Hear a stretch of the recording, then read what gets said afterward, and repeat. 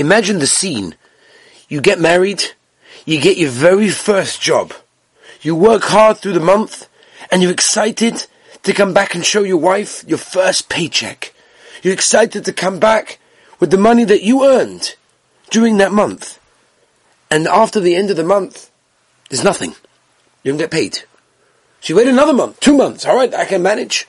It becomes 3. It turns into 4. It turns into 6. It turns into 10. You're going crazy. And yet we find in this week's parasha something very similar with a very different reaction. We're all familiar with the story.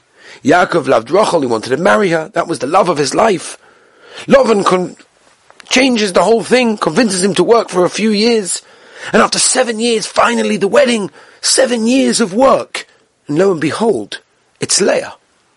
Now, we would expect, and we would justify, Yaakov Avinu to go totally crazy with Lavan.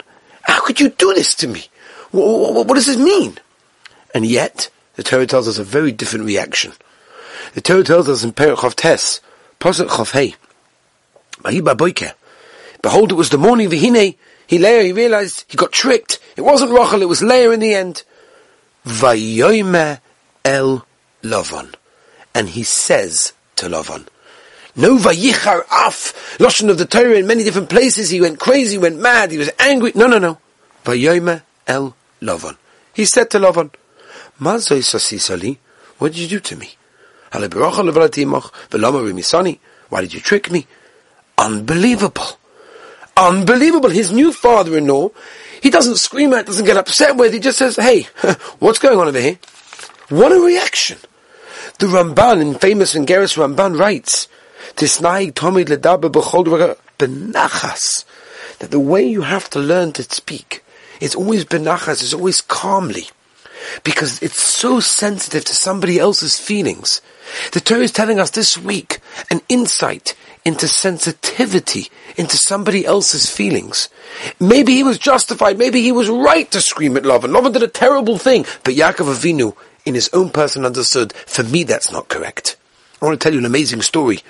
One of the Belzer Rebbes, Chosin Yugon Alini, once had a room where he met people, and people used to come from far and wide. Hundreds of people would line up to speak, to get eitzes, to get brachos from the Rebbe.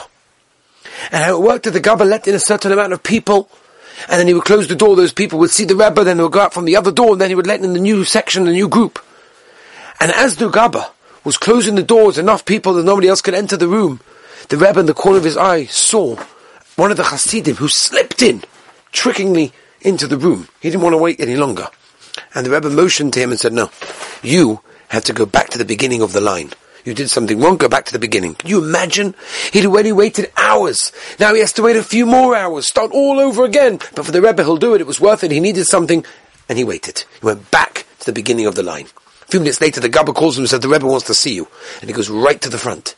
And the Rebbe said to him something unbelievable. He said, I sent you to the back of the line because you did something wrong. And I wanted to show you did something wrong. You slipped in, you shouldn't have done. Go to the back of the line. But I brought you now here because I wanted to explain to you something. I don't always have to be right. And therefore come, what do you need? What can I help you with? That's a penetrating insight into human nature. Sometimes people do things to us. People say things to us. People react to us. And we want to have a reaction. We are totally justified to shout at them, to scream at them, to insult them, to whatever it may be. Here the Torah is telling us, however much Yaakov was right, maybe, to go crazy with his father-in-law, with Lavan, to how can he trick 7 years I worked for this girl? No. Vayomer el Lavan. It teaches us the sensitivity of how we have to learn to speak to other people. Have a wonderful Shabbos.